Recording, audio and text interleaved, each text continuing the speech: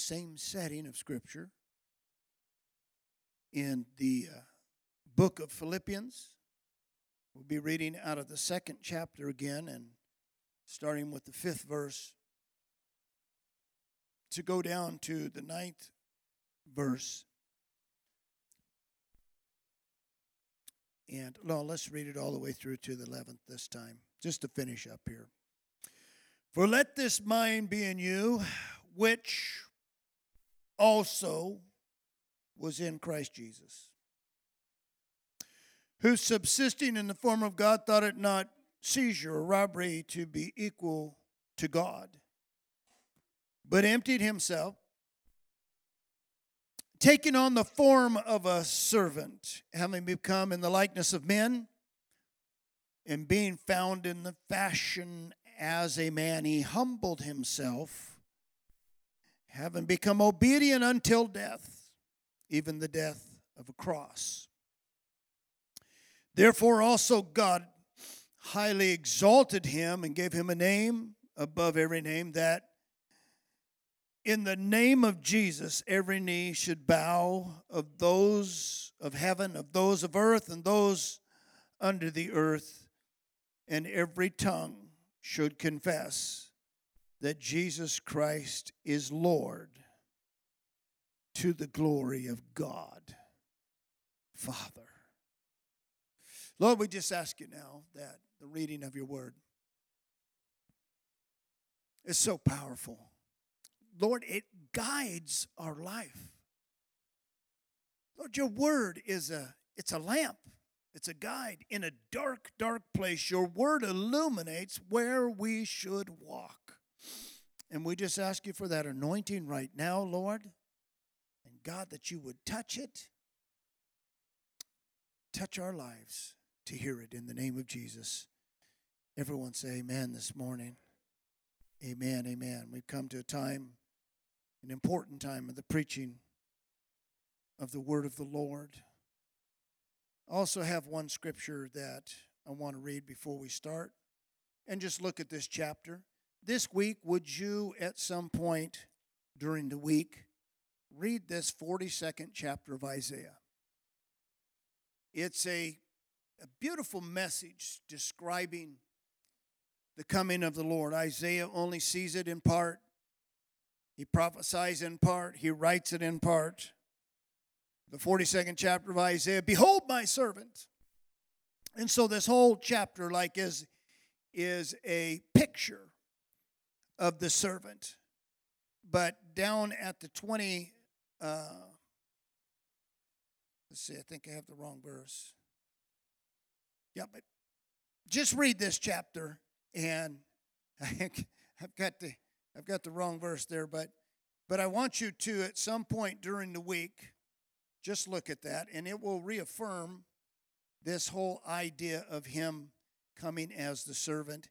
And then also I want to go over to 1 Samuel, and I've got one verse to read out of 1 Samuel in the 15th chapter. 1 Samuel, the 15th chapter. And I know it's in my Bible. I just didn't mark it. We're going to get there. And just there it is. 1 Samuel, the 15th chapter. And the 22nd verse. And Samuel said, hath the Lord as great delight in burnt offerings and sacrifices as in obeying the voice of the Lord? Behold, to obey is better than sacrifice, and to hearken than the fat of rams. We want to talk about obedience this morning and look at the example of the Lord, this servant, this great, humble, obedient servant of God. And so the path that the Lord chose in life, it was not wrong for him. The scripture makes it clear, and I repeat this again. It wasn't wrong for him to have traveled it in the fashion and form of God. That would not have been something that he should not have attained or something that would have been robbery. But he did something else. He emptied himself. And so while he is in the flesh, he takes on servitude, humbleness, and obedience. And these things, Paul echoes it back to us here in Philippians. These things should be applied to our life. And we spent some time in servitude in the 42nd chapter of Isaiah. And then last week we talked about humbleness. And he did humble himself. And this morning we want to talk about this thing called obedience. It's another one of those areas that really rubs the flesh wrong. In my flesh, I don't like to be told what to do. And everybody here kind of, there was an affirmation when everybody went, yeah, right. And so obedience is this, it's a word that we need to work on the word and then work on the meaning a little bit and kind of work towards just exactly what it meant in Christ Jesus. The Lord is our great example. Would everybody say yes to that? He's our great example. I'm not the example for the church. I'm an example of a man that's trying to follow the great example. I'm not the example. The Lord, He is the great example. And so this mental resolve that He had, and again, I think we framed that while He was in the wilderness, 40 days fasting, I believe, after He was Christed, that let this mind be in you that was in Christ. And so we kind of time framed that in the wilderness, and I believe that's where He was thinking on these things and His mental resolve for His ministry, for His life, for His death. Let this mental resolve be in you. And there's something to be said about your mindset and living a Christian life. Some people can be persuaded pretty easy to come down from what they believe. And we should not as Christians. Can you say amen? We should have a determination, resolve of what we believe. And I know that the Lord can change some things in our life, and He's constantly doing that, right? He's constantly making us aware of different issues and things that we need to work on in our life. But there are some main things in our life that need to be there, and our mind has got to be set. It's said of the Lord that His face was set like a flint, and that meant that there was no moving Him because of the mental resolve that He had and that He displayed in the earth. Now, I know that if He would have done that as God, that's one thing. But He did not do that as God. He did it as a man. And so as He was, so are we in this present world. Is that okay? Say amen. Isaiah in the 42nd chapter again, and here was the verse. It's the 4th verse. He shall not fail, nor be discouraged, till He has set judgment in the earth. And we're talking about someone who is totally convinced in his heart and in his mind and in his mindset. He's going to do something. He's going to accomplish it. He will not come down from it because that's what his mental resolve is. And so we see Satan's best attempt to bring him down out of that arena where he has so completely saturated his thought life and made this part of who he is and what he will do in wearing this fleshly body in the earth. And Satan comes at him to try and bring him down and distract him from that very thought that has been established in him in the wilderness. Satan comes at the end of his fasting. But the good thing is that Satan was 100% unsuccessful. If your resolve is in the Lord, let me tell you, Satan is going to come after you to try and bring you down off of that. The things that you have, the things that are part of your Christian life, the things you know and think and have put them into place in your life, this is what the enemy has come to take down out of your life. If he can discourage you in that, he can discourage you in anything. And I've seen it as a pastor. People get discouraged. First of all, they get discouraged in their faith in the Lord. They get discouraged in their resolve, and they begin to step away and step down and let go. And then pretty soon, it's just a flood of the enemy come to destroy and to tear up and take down. But I know this, like Paul said, that I am persuaded that he is able to keep that which I have committed unto him. And I commit my mind and my mindset unto the Lord, that I want to have the mind that was like Christ when he was in this earth.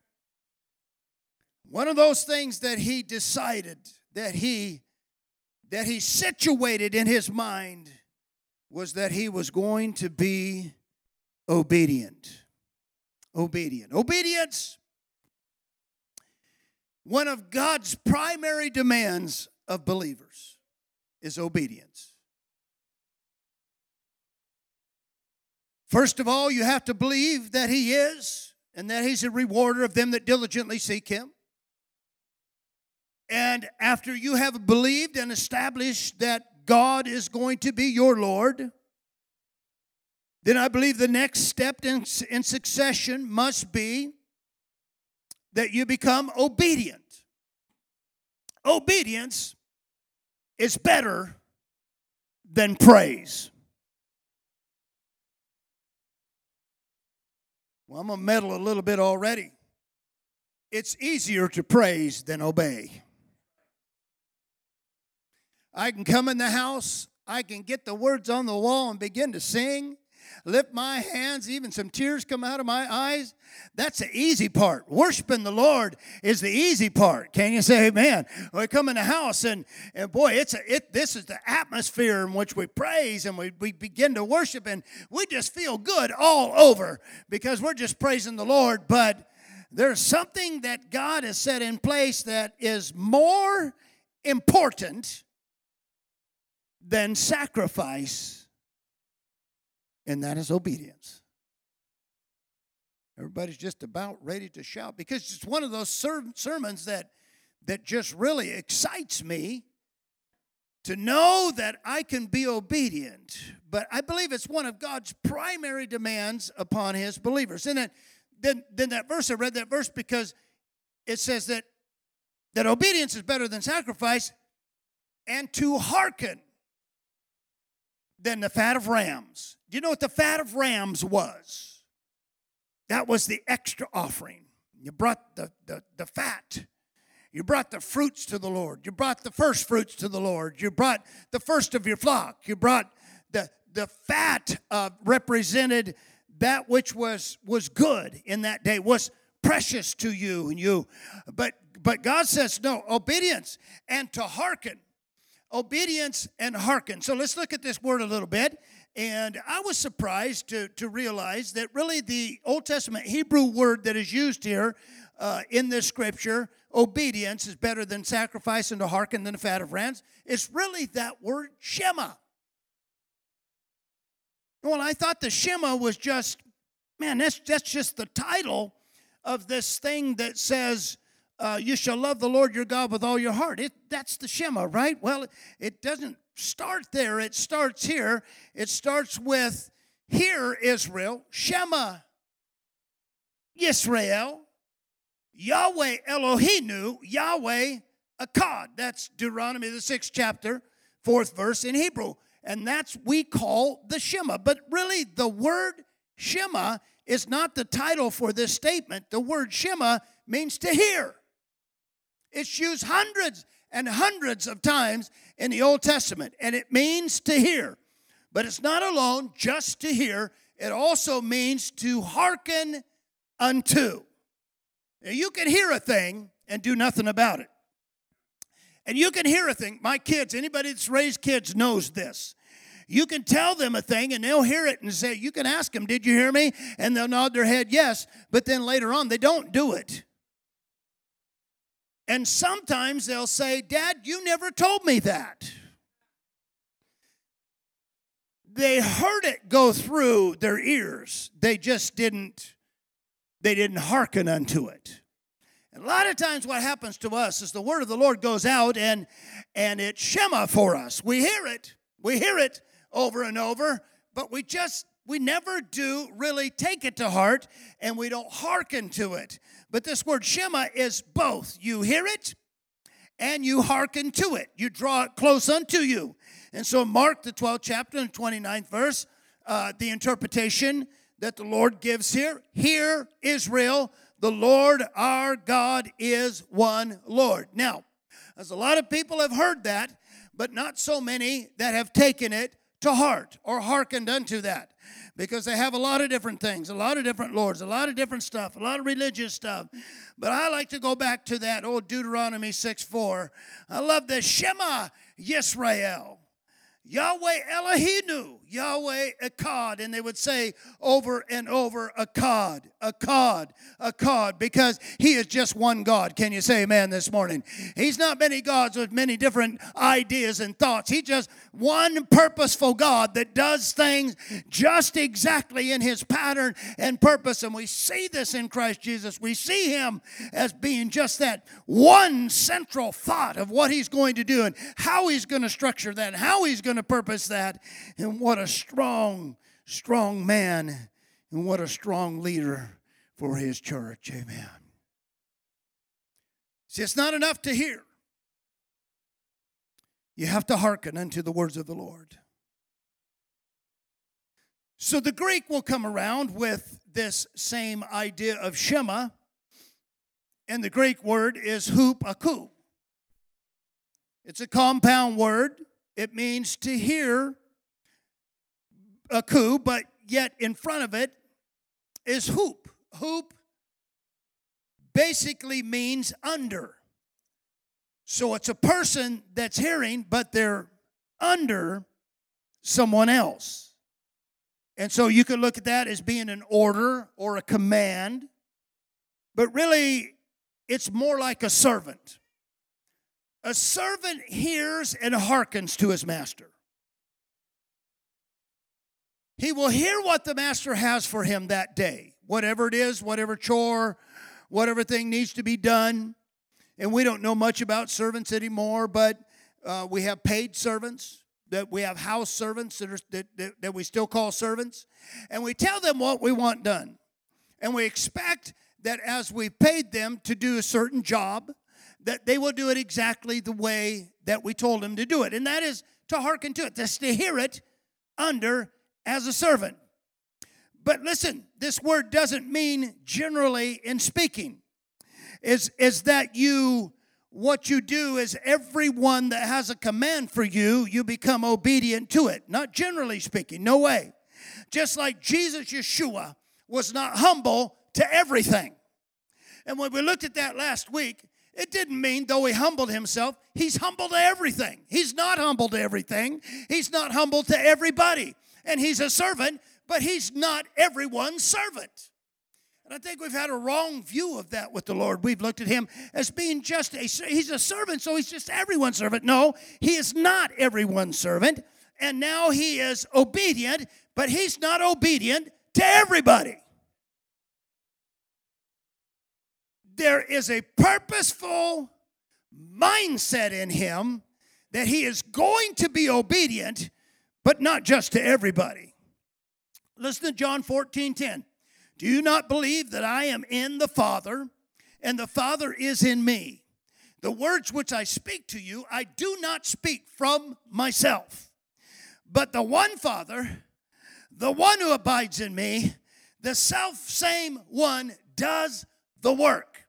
And so when we see Jesus as a man, we don't see him just commenting as a man, just acting as a man, just being a servant as a man and to men. We see him being obedient and humble to a certain thing. And that is the cause to which he has been called. His Father, which abides in him, the progenitor, the one who made him, the one who formed that body in Mary's womb, whom birthed him into Bethlehem in the manger, and he grew and he came to a place of ministry, and now he's going to be obedient, but he's going to be obedient to a certain thing.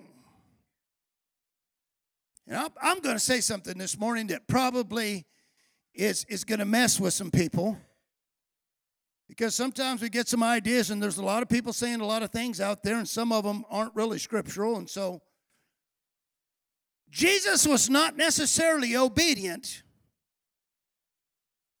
Number one, he was not obedient to the government. And so I've got to walk pretty softly here. I don't know if they've got me tuned in this morning. Big Brother has got us tuned in or not. We're so small, I really doubt it. You know, if we're a church of 5,000 people, then they've got us tuned in. Well, you're not going to get a church of 5,000 people preaching the truth. You're going to have to compromise. Jesus does not obey the government. Now, I want to say that in a sense of he's not necessarily against government, but he's not necessarily for following the edicts of government. He's not obedient to religious leaders. See, the religious right that goes on in this country, Jesus would have nothing to do with that. You have to be religiously right and politically right and get all right. I don't know who's measuring that, but I think the devil's measuring that. But the Lord was not religiously right. Another thing that he didn't necessarily obey was the Jewish customs and family orders. At 30 years old, he left them high and dry. I don't know if Joseph was still alive or not. That's kind of debated. We don't know whether he was still in the picture or not. And somebody's got to take care of mama and the brothers and the sisters. And here goes Jesus wandering off into ministry somewhere and not supporting them. And that's just not the Jewish way and the Jewish custom. But he's only under the direction of his progenitor father. And that kind of upsets some people because they want to see him as this sort of general lovey-dovey Santa Claus type character that's just out there doing and going and loving and caring just for everybody all the time, everywhere. That is not the truth. He does exactly what his father impresses him to do and nothing more. We were going down the road the other day, and because we have done this, I think we have a right to say, okay, this church has done this, and a song comes on there, and it says, and I looked over at Kay, and I said, I don't really believe that. It said, if Jesus was here, he would be feeding the homeless. Now I want to take this carefully, okay? We have fed the homeless. Can you say amen? That's a good thought. But Jesus was there. And he said, the poor you have with you always. And I don't find one record of him feeding the homeless. He fed the 5,000 who came out to hear him preach. But he did not go into Jerusalem and set up a stand and say, I'm going to feed all the homeless now. So what we think about Jesus, kind of these ideas that we have about him, he did exactly what the inspiration of Father inside of him was inspiring him and instructing him and telling him to do, and nothing more. So I want to touch on something here real quick. If we look at obedience and how we are to be obedient and have the same mind as Christ, then who or what are we to obey? Just general obedience? That we just fall in line, whatever anybody says? We just need to obey. Just have this obeying about us. Or are we to obey the same Spirit that dwelled in Christ Jesus dwells in you, and he will quicken your mortal body? Is that where we need to obey? There's a lot of churches, just heard them recently. They come out and say you need to obey the laws of the land.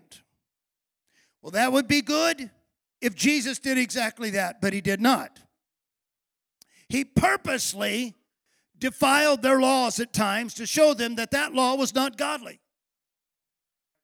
And so this idea that all Christians, we need to just fall in line and obey all the laws that are out there. And I want to tell you this, being in the building sector, we realize they are passing laws every day in Sacramento. I don't know if you understand that or not. They have been elected to go to Sacramento and sit there and pass laws. And they're going to do it. We've elected people to go to our Congress of the United States and pass laws, and they are going to do it. Now, those laws may be good. Some of them may be good. Some of them may be helpful. Some of them may not be helpful. But there are religious organizations, there are churches that are saying right now, today, that God says that you need to obey the laws of the land.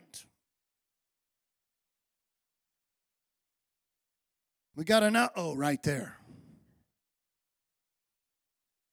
At what point are we obedient? At what point is obedience part of what we should be? And I would say yes, the Lord is obedient, but it's a directed obedience.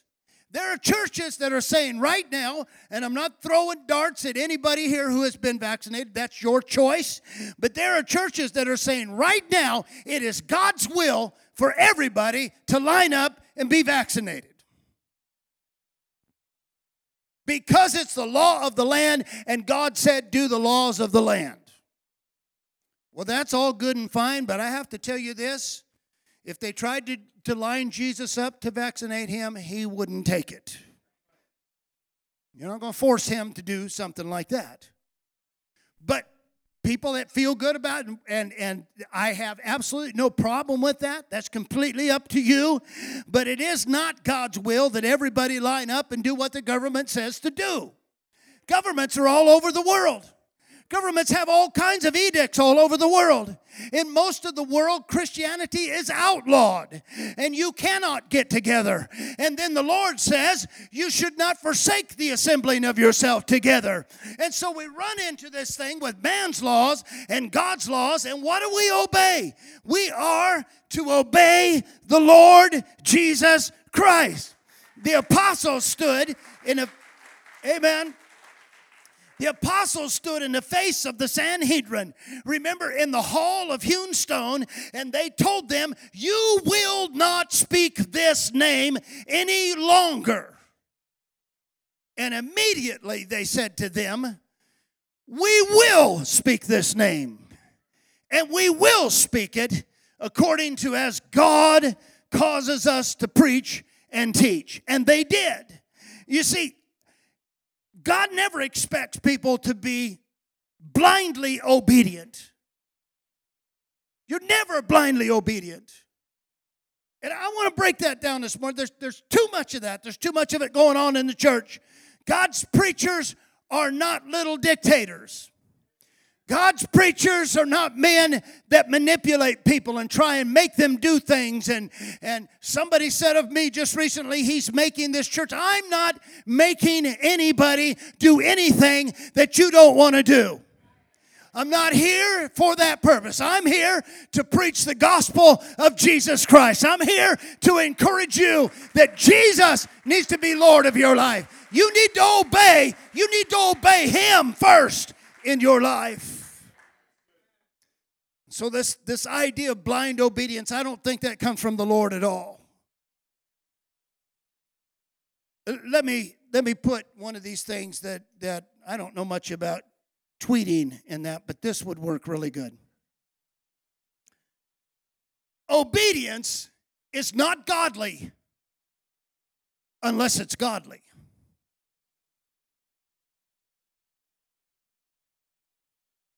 Don't get the two confused. Oh, there's a lot of civil laws. There are a lot of people that believe that we need to just do all the civil stuff. But obedience isn't godly unless it's godly. We're not servants of earthly governments. We're servants of the Lord Jesus Christ. And where laws and dictates and mandates where they cross the law of God, we are not bound to do them.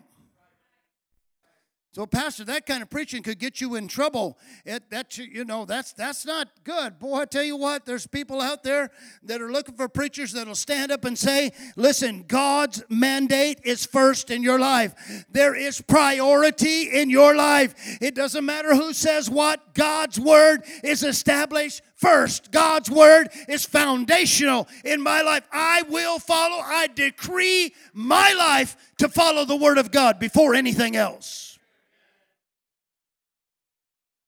So where laws and decrees come in conflict with God's laws, you are not bound. I'm going to set you free this morning. You're not bound. Well, I'm a United States citizen, so I'm bound. Well, time out right there. I'm a citizen of another kingdom before I'm ever a citizen of the United States of America.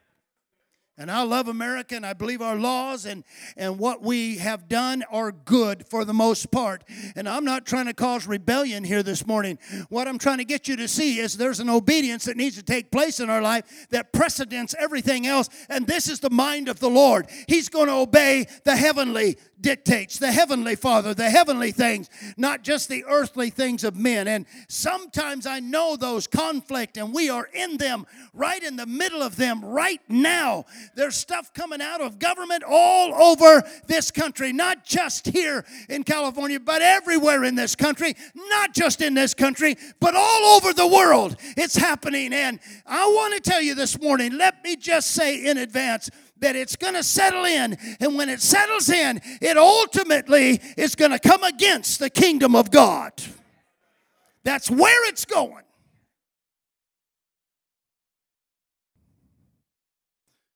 The devil would never make a law that would advance the kingdom of God. So him and his people are never going to create laws that are going to work good for the church. Just a thought. Just something to keep in your head out there. Obeying the laws of men is not spiritual. I got to let this drop because we got too many people in this church that used to be Baptist. And that's one of their teachings. Is that if you're going to please God, you must obey the laws of the land. That's pleasing unto God. Doing the laws of the land is not pleasing to God at all. He cares nothing about the laws of the land. Nothing at all. He cares about His law. Like I said, if the gospel just had to do with American people, it just had to do with this country, but all over the world, laws and mandates have come down against the church. They've gone out to arrest them. They've gone out to annihilate them. And I would say this morning that lining up with those laws is not pleasing to God. Doing the laws of men, well, I go 71 miles an hour, and I'm just not going to go 70 because that's the law, 70, and I don't like going 70 because I obey the law. Well, that's not the attitude we're trying to develop here, but it's not a sin to go 71 miles an hour.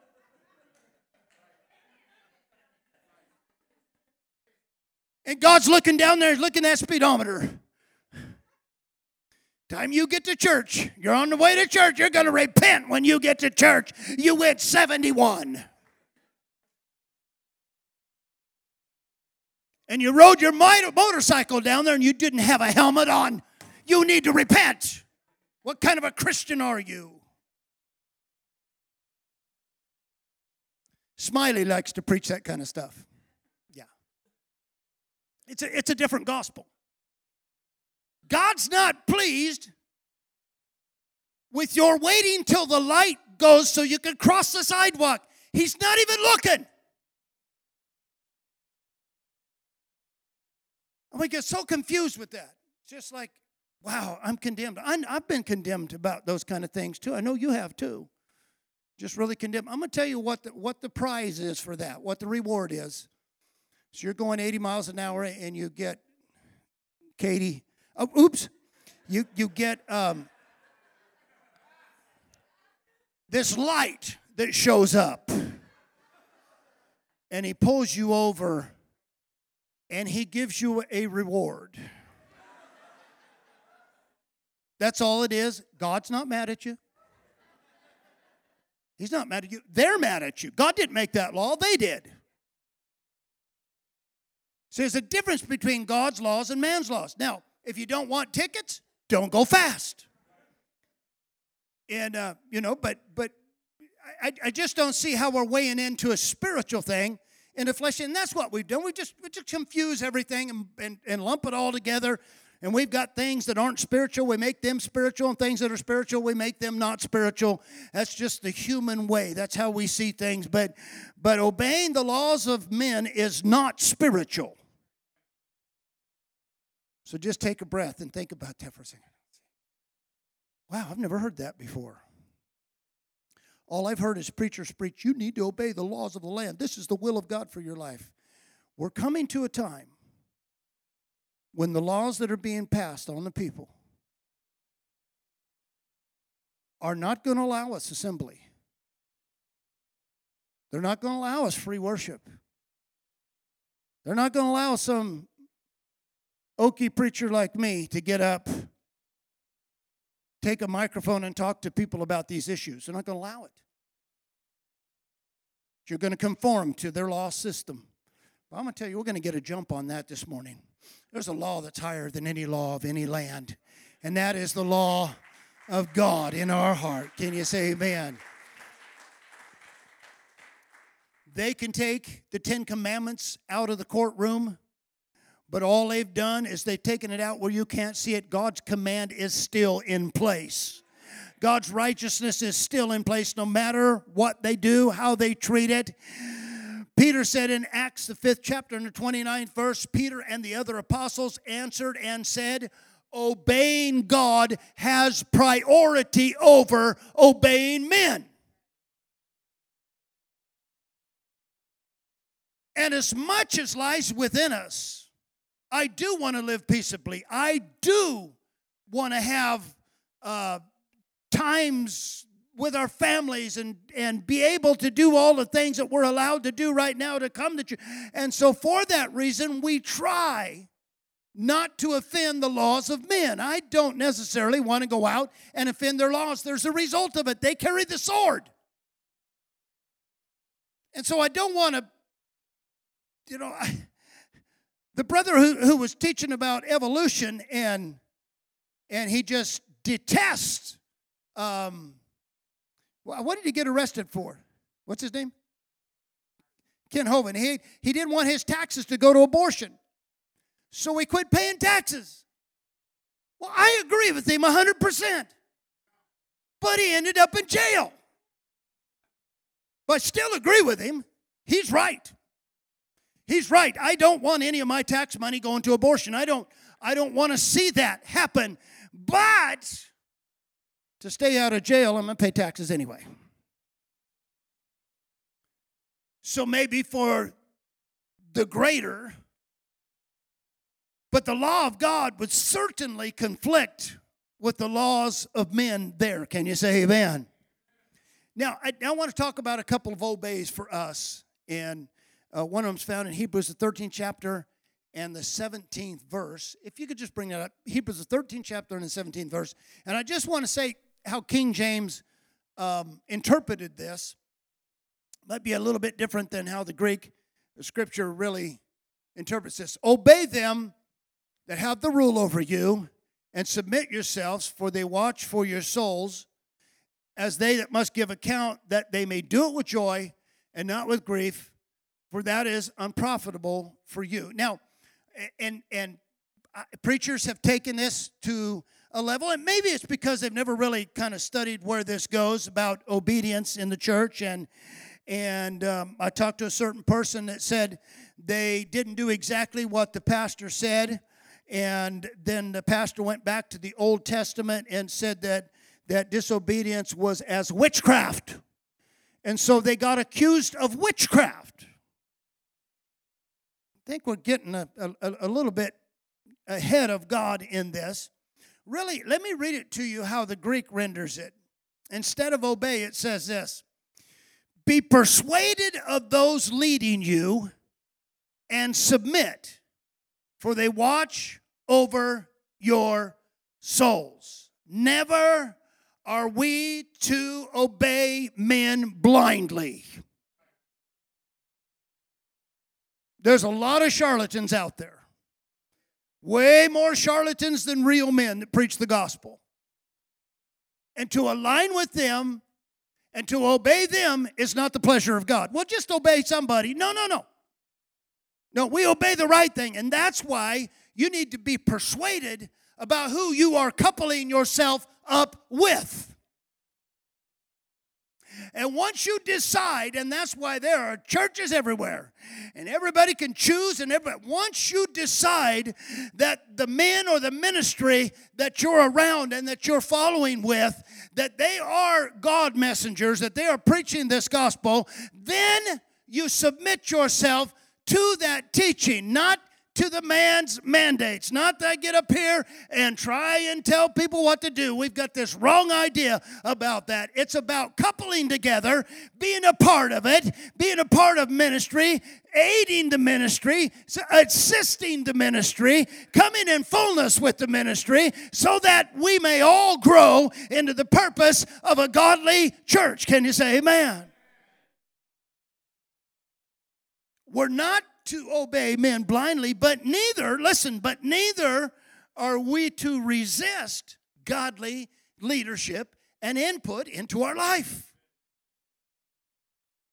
So even though I would say this morning that King James, that word isn't really even hupaku there. It's a different word, and it doesn't mean exactly to obey. It does mean to get on board. And I love this about a church. If you're going to go to a church, get on board. If you're going to go to a church, become part of the church. If you're going to go to the church, become part of the ministry. If you're going to go to church, listen to the ministry and hear Shema, what God has to say through the voice of the ministry. Can everybody say amen?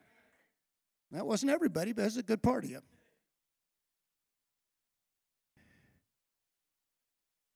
See, the gospel has this code of honor in it.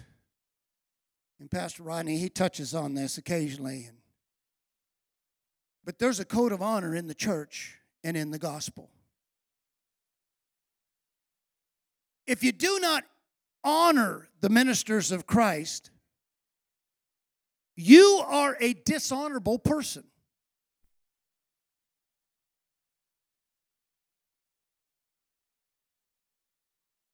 Honor those that bring the word. Double honor. Not double obedience. Not double manipulation. Not double standing up in front of the church telling everybody what they're going to do. But bringing the word of God. Honor such people. Because they're there to watch over souls. They're not there to run your home. They're there to watch over souls. And so this honor that's mixed into disobedience or into obedience, you can't separate honor from obedience. If a man does not openly practice honor, forget the scripture that says, wife, obey your husband. I gave up on that one years ago.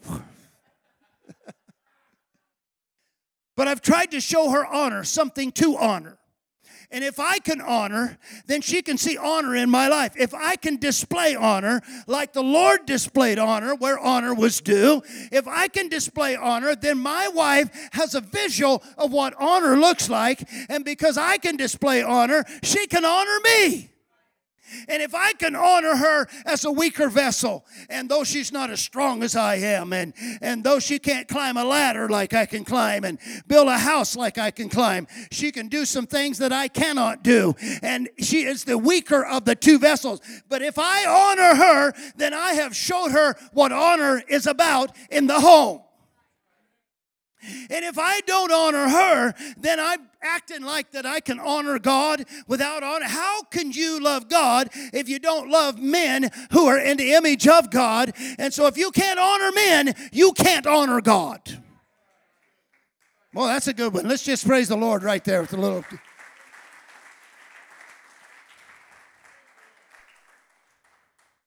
Watch this, watch this.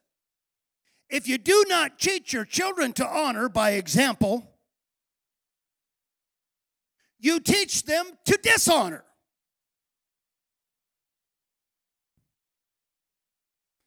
It's sad that in the church, I'd like to keep everybody that ever comes to church. I'd like to keep all of our kids, all of our youth. But sometimes they haven't seen examples that they needed. Sometimes, there's other reasons too. But there is this thing said about honor, and it's in the home. If the parents don't show honor, if the parents don't honor God and honor His ministers and honor the church and honor each other, believe me, when the little ones grow up, they're not going to honor either. It's a taught behavior to our children. If you don't honor and don't honor God's things, don't honor Him, don't honor ministry, don't honor the church, don't honor the wife, don't honor the husband, don't expect children to obey the parents. Because it all comes together. It's all part of it. It's all the honor. And when we honor, then I believe that children also can understand about honoring mom and dad. Well, I'll just beat them into submission. Well, good luck. And I'm going to tell you this morning, you need to buy a lot of belts. And when you're done, they will have learned absolutely nothing. Except that you're a tyrant. I can't tell you how many people that I've heard say that my dad was a preacher and he just beat the fire out of us. And want nothing to do with God. Nothing to do with the church. Because there was no honor in the way they conducted themselves. I'll just beat that kid until he comes into order. He's going to come into order. It's like little Johnny. Little Johnny was running around. We got a lot of little Johnnies here. Little Johnny, sit down, Johnny. He doesn't sit down. And I told you to sit down.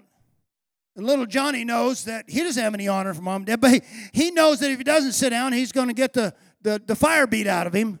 So he sits down, but on his way sitting down, he said, I'm going to sit down on the outside, but I'm standing up on the inside. And I just wonder how many of us are doing that. Oh, Lord, yeah, I'm going to obey your word. I sure don't want to, though.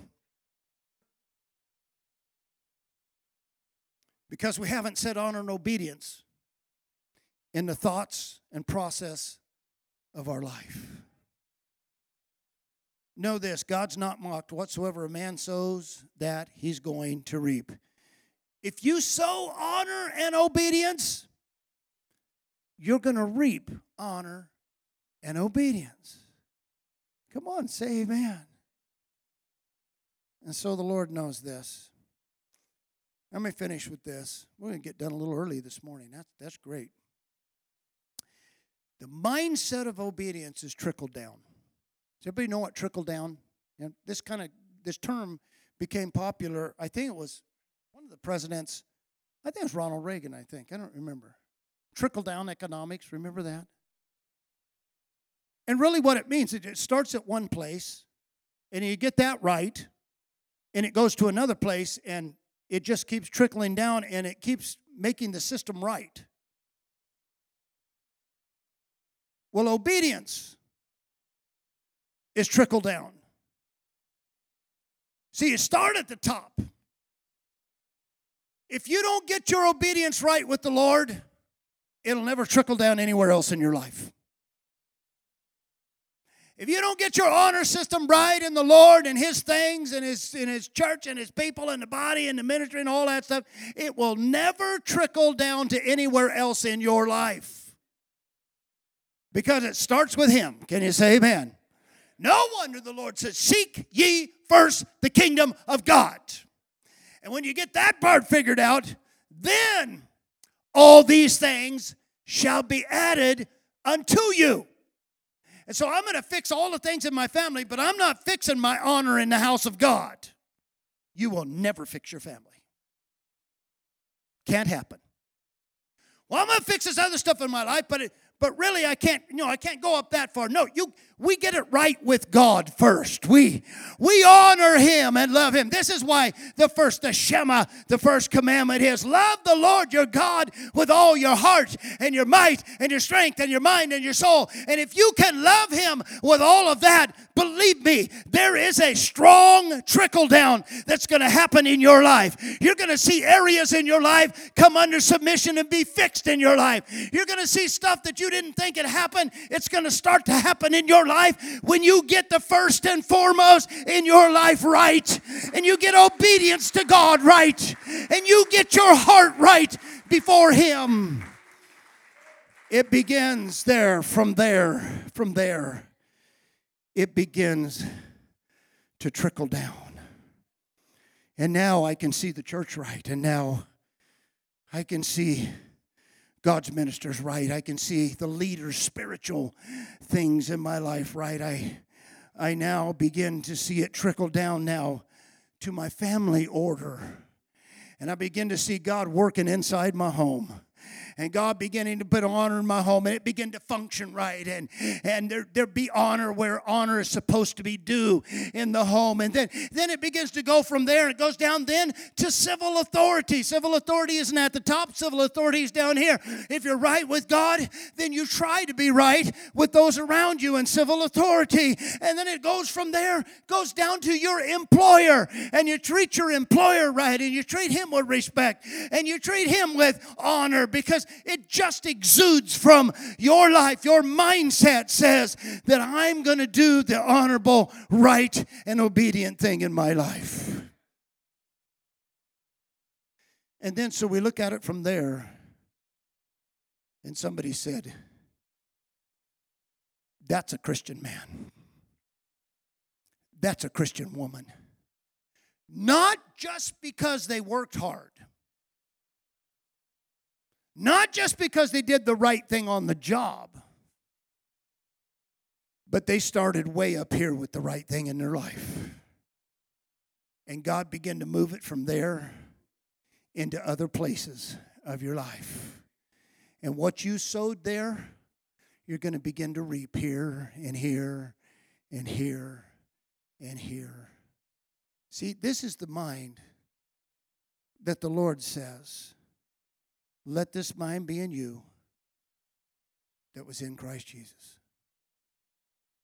A servant's heart, humble to the cause, obedient to the word of the Lord. If you can get those things coupled up in your mind, and then there comes times that we say, Brother Aaron mentions this sometimes, renewing of our mind. Renewing it to what? Bringing it right back up where it should be. Sometimes we get lazy as Christians. Can you say amen? And so I don't want to think that I'm just preaching to benches this morning. That's why I asked for an amen. Is that sometimes we get lazy and we kind of let the mind slip a little bit, and we don't. There comes a renewing of the mind. What is the renewing of the mind? It brings us right back up where the mind of the Lord should be exhibited in us. How many honestly would say this morning, I think I fail at that sometimes. I kind of slip into my mind. So we just say, God, renew us this morning. I want to be renewed. Well, I want that. I want to be a servant before the Lord. Can you say amen? I want him to look at me. What is it that is, well done, thou good and faithful what? Servant. I want to be humble under the mighty hand of God. I'm not going to humble myself to the devil. I'm not humbling myself to the will of men, but I want to be humble under the hand of God. And I want to be obedient. I'm not going to do what they tell me to do if it conflicts with my righteous heart of God. I'm not doing it. but I do want to have a sense of obedience to the Lord and as much to others as doesn't conflict with my heart in the Lord. Can you say amen? And that's where we're going, Christian people. God, renew our minds. Would you stand with me this morning? Thank you. Sister Debbie and Brother Tom, would you come up, and musicians? And we're just going to sing something in closing here. But I want to do this. I want to challenge us just real quick. Sometimes when the Word of God comes out, we initially it kind of, can move us a little. And then by the time we go to lunch and have had Chinese food or whatever it is we're going to eat, we sort of, you can just feel it kind of just easing down in our life. But I would say this morning, let the Lord just challenge you with this. And I want everybody in this church to say, Lord, renew my mind. Is that all right? Does everybody agree with that? God, renew my mind. Because I need the mind like your mind. Oh, it's not easy, and that's why it has to be renewed, because it leaks out sometimes. We're men, we're women, we got situations and troubles and problems and stuff going on. But God, renew my mind how it should be. And so let's just lift our hand to the Lord right now. Jesus, we ask you for a renewing.